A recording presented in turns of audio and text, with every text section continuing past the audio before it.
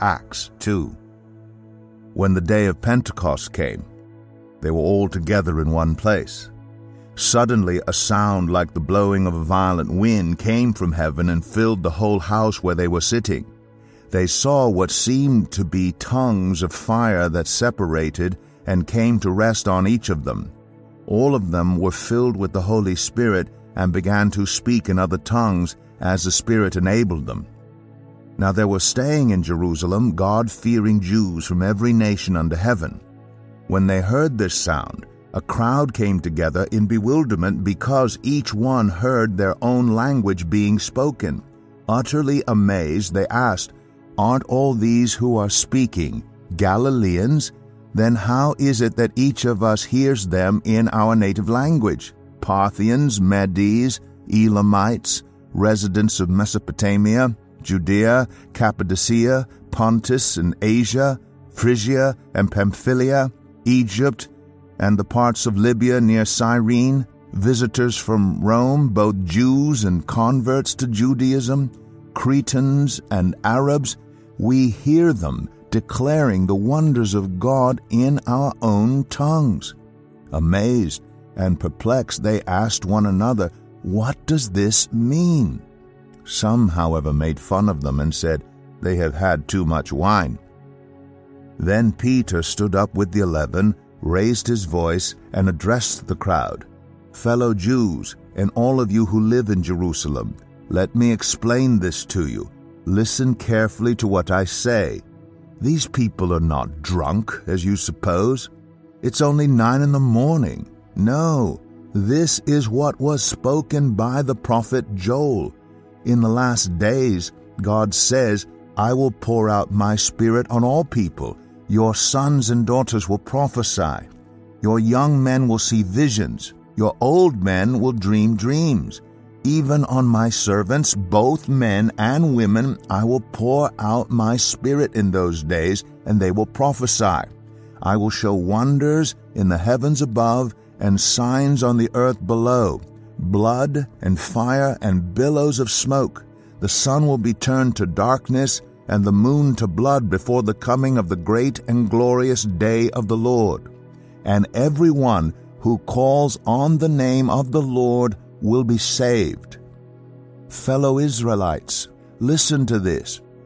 Jesus of Nazareth was a man accredited by God to you by miracles, wonders, and signs, which God did among you through him, as you yourselves know. This man was handed over to you by God's deliberate plan and foreknowledge, and you, with the help of wicked men, put him to death by nailing him to the cross. But God raised him from the dead, freeing him from the agony of death, because it was impossible for death to keep its hold on him. David said about him, "I saw the Lord always before me. Because he is at my right hand, I will not be shaken. Therefore my heart is glad, and my tongue rejoices. My body also will rest in hope, because you will not abandon me to the realm of the dead. You will not let your Holy One see decay. You have made known to me the paths of life. You will fill me with joy in your presence." Fellow Israelites, I can tell you confidently that the patriarch David died and was buried, and his tomb is here to this day. But he was a prophet and knew that God had promised him on oath that he would place one of his descendants on his throne. Seeing what was to come, he spoke of the resurrection of the Messiah, that he was not abandoned to the realm of the dead, nor did his body see decay. God has raised this Jesus to life, and we are all witnesses of it. Exalted to the right hand of God, he has received from the Father the promised Holy Spirit and has poured out what you now see and hear. For David did not ascend to heaven, and yet he said, "The Lord said to my Lord, sit at my right hand until I make your enemies a footstool for your feet." Therefore, let all Israel be assured of this: God has made this Jesus, whom you crucified, both Lord and Messiah. When the people heard this, they were cut to the heart, and said to Peter and the other apostles, "Brothers, what shall we do?" Peter replied, "Repent and be baptized, every one of you, in the name of Jesus Christ for the forgiveness of your sins, and you will receive the gift of the Holy Spirit. The promise is for you and your children, and for all who are far off, for all whom the Lord our God will call." With many other words he warned them, and he pleaded with them, "Save yourselves from this corrupt generation." Those who accepted his message were baptized, and about 3,000 were added to their number that day. They devoted themselves to the apostles' teaching, and to fellowship, to the breaking of bread, and to prayer. Everyone was filled with awe at the many wonders and signs performed by the apostles. All the believers were together and had everything in common. They sold property and possessions to give to anyone who had need. Every day they continued to meet together in the temple courts. They broke bread in their homes and ate together with glad and sincere hearts, praising God and enjoying the favor of all the people. And the Lord added to their number daily those who were being saved. Today's devotional is written by Jacob Parton and read by Dave Ellis. During the festival of Pentecost, 50 days after Jesus' crucifixion, the disciples are filled with the Holy Spirit. Empowered, Peter proclaims to a large crowd all that God has achieved in Jesus' life, crucifixion, and resurrection. Amazingly, 3,000 people respond and get baptized. I first encountered the presence of the Holy Spirit in my early teens. My youth leaders had offered to pray for us, which was nothing new to me, but this time something was different. I experienced a strange sense of breathlessness, which was soon replaced by a profound sense of peace. I'd never felt anything like it, but have since met with the Spirit many times in numerous different ways. My experience was quite different from that of the disciples.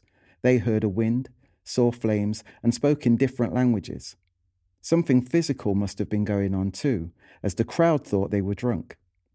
Shaking, swaying, or falling over can be the experience for some today, but the purpose of the Spirit's coming was for empowerment. Peter powerfully told the crowd all about Jesus and how the Spirit was a gift that God had always planned to give to us. When the Spirit is poured out, people are drawn to Jesus. And, as it shows in verse 42 onwards, Christians are drawn together in unity.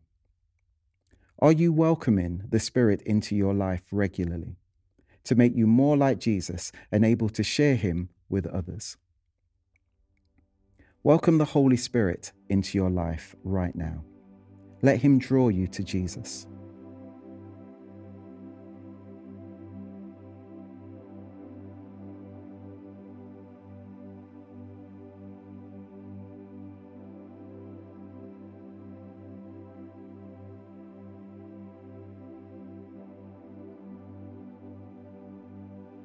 Spend some time reflecting on verses 17 to 18.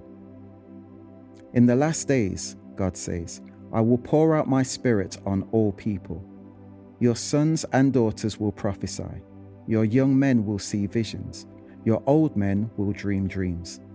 Even on my servants, both men and women, I will pour out my Spirit in those days, and they will prophesy.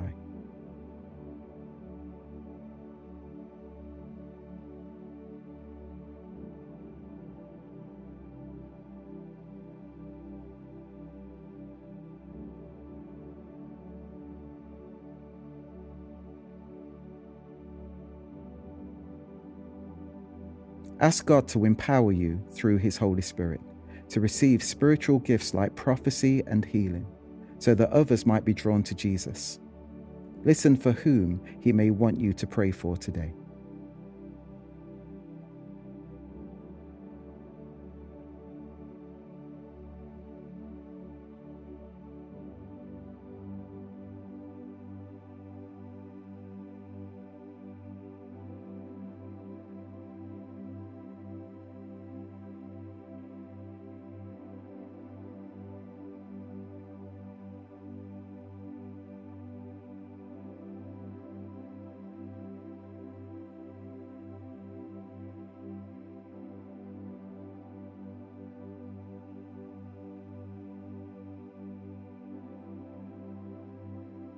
Let's finish with prayer.